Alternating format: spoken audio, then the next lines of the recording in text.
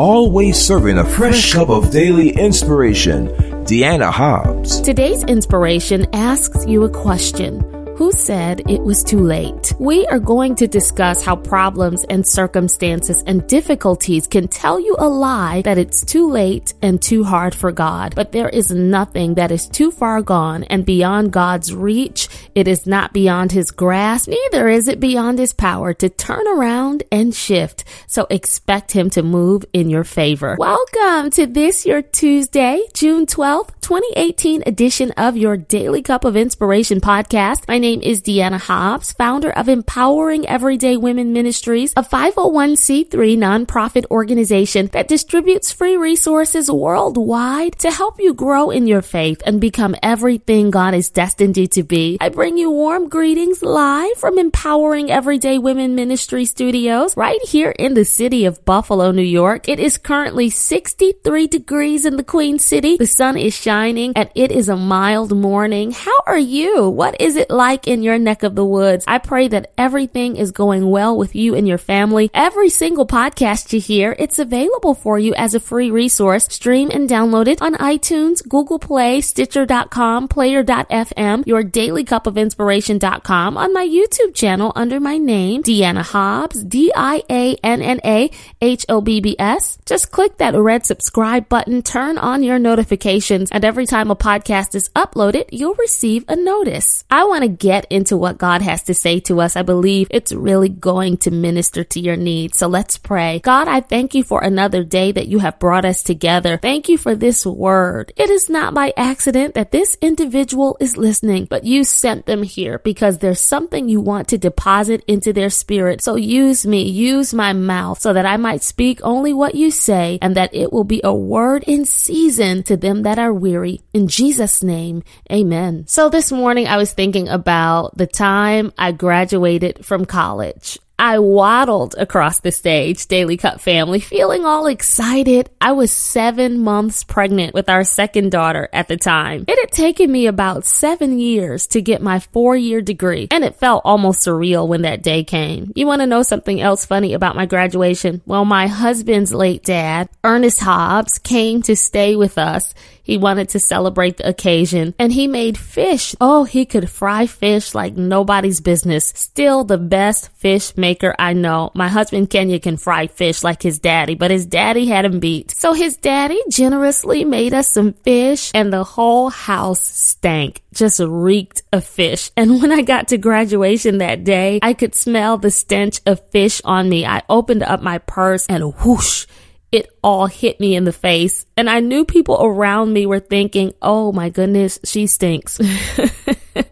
But that was graduation. I was happy to be there and that God had brought me through. And throughout my college years, I had seen friends graduate in 4 years or even less, but it didn't happen that way for me. There were several interruptions in my plans that I didn't foresee happening, and those things forced me to make some adjustments. I remember feeling so discouraged one day. I thought about just quitting altogether. Even getting into college was hard for me. If you know anything about my story, you're already aware that as many of my peers were accepted into their school of choice, I was rejected. It seemed like every academic door I knocked on closed in my face. I just wanted a chance. The day I received a call from a woman named Florence Johnson in the Student Support Services office at Buffalo State College, I didn't know that the opportunity that I had been praying for had come looking for me. And she told me about this special program for the economically disadvantaged students. I was eligible, and all the concerns I'd had about my poor high school grades, which I knew didn't accurately reflect my potential, were unnecessary. I didn't need to be worried. She explained that this opportunity was especially geared towards students just like me. And once I was a full-fledged college student, I wanted everything to go perfectly. I was so grateful for the opportunity, but it didn't. Nevertheless, God was with me, and despite my technically late finish, after I reached that goal, I didn't think about how long the road had been. I didn't focus on how my progress was much slower than lots of others. All I could think about was how thankful I was that I didn't quit and I had made it. and you'll make it too through whatever you're going through. Also, as you wait for whatever you're believing God to help you do and accomplish, don't make the mistake I did. I used to stay stressed out about the timeline. While I was going through it, I assumed that the length of time it was taking to come together indicated that perhaps it wasn't meant to be. And that wasn't true for me, and it's not true for you. Where do we get this notion that God does things quickly all the time? The truth is, often the Lord does his best work when we think it's too late. Think about it. It was technically too late in Luke chapter 8, verses 49 through 55, when Jesus resurrected the sick daughter of Jairus, who was said to have already died before the Savior even got there. It was technically too late in John chapter 11, verses 1 through 44, when Jesus showed up after Lazarus had been dead 4 days and raised him up. It was technically too late again in Genesis chapter 21, verses 1 through 6, when God waited until Abraham was 100 and Sarah was 90 years old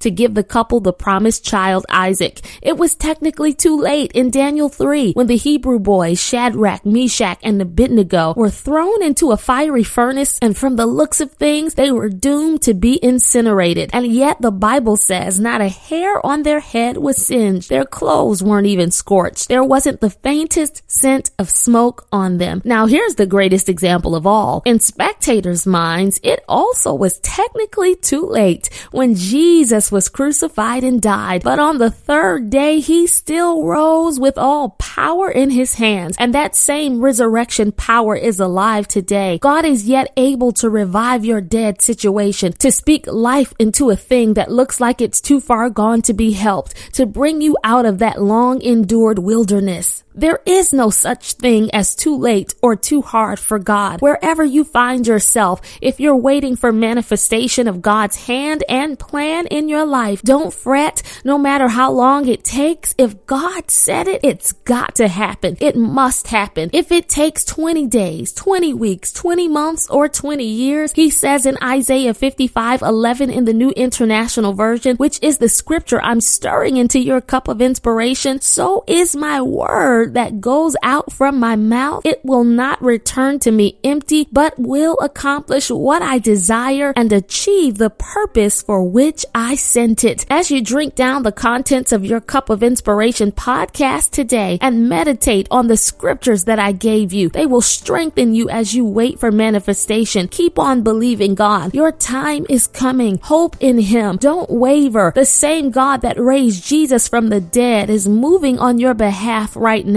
He's got an amazing destiny with your name on it. I know you've been waiting a long time. You've been praying. You've been crying out to God. You've been asking him to fix it, to turn it around, to work this situation in your favor, to manifest his will, to reveal himself, to allow your time and your turn to show up. And it looks like some days things will never change, and you're so concerned about the timeline. You've been stressed about how much time has passed, but today the Lord wants you to shift your perspective and say, God, whenever you do it, you'll be right on time. But in the meantime, I refuse to waver. I refuse to stop believing. I refuse to stop praying. I refuse to stop praising. I refuse to stop pressing. I refuse to stop persevering, because you are faithful to perform your word. Who said it was too hard? Who said it was too late? Ask yourself the question, what did God say? He says that he's able to do all things, and no matter how long it takes,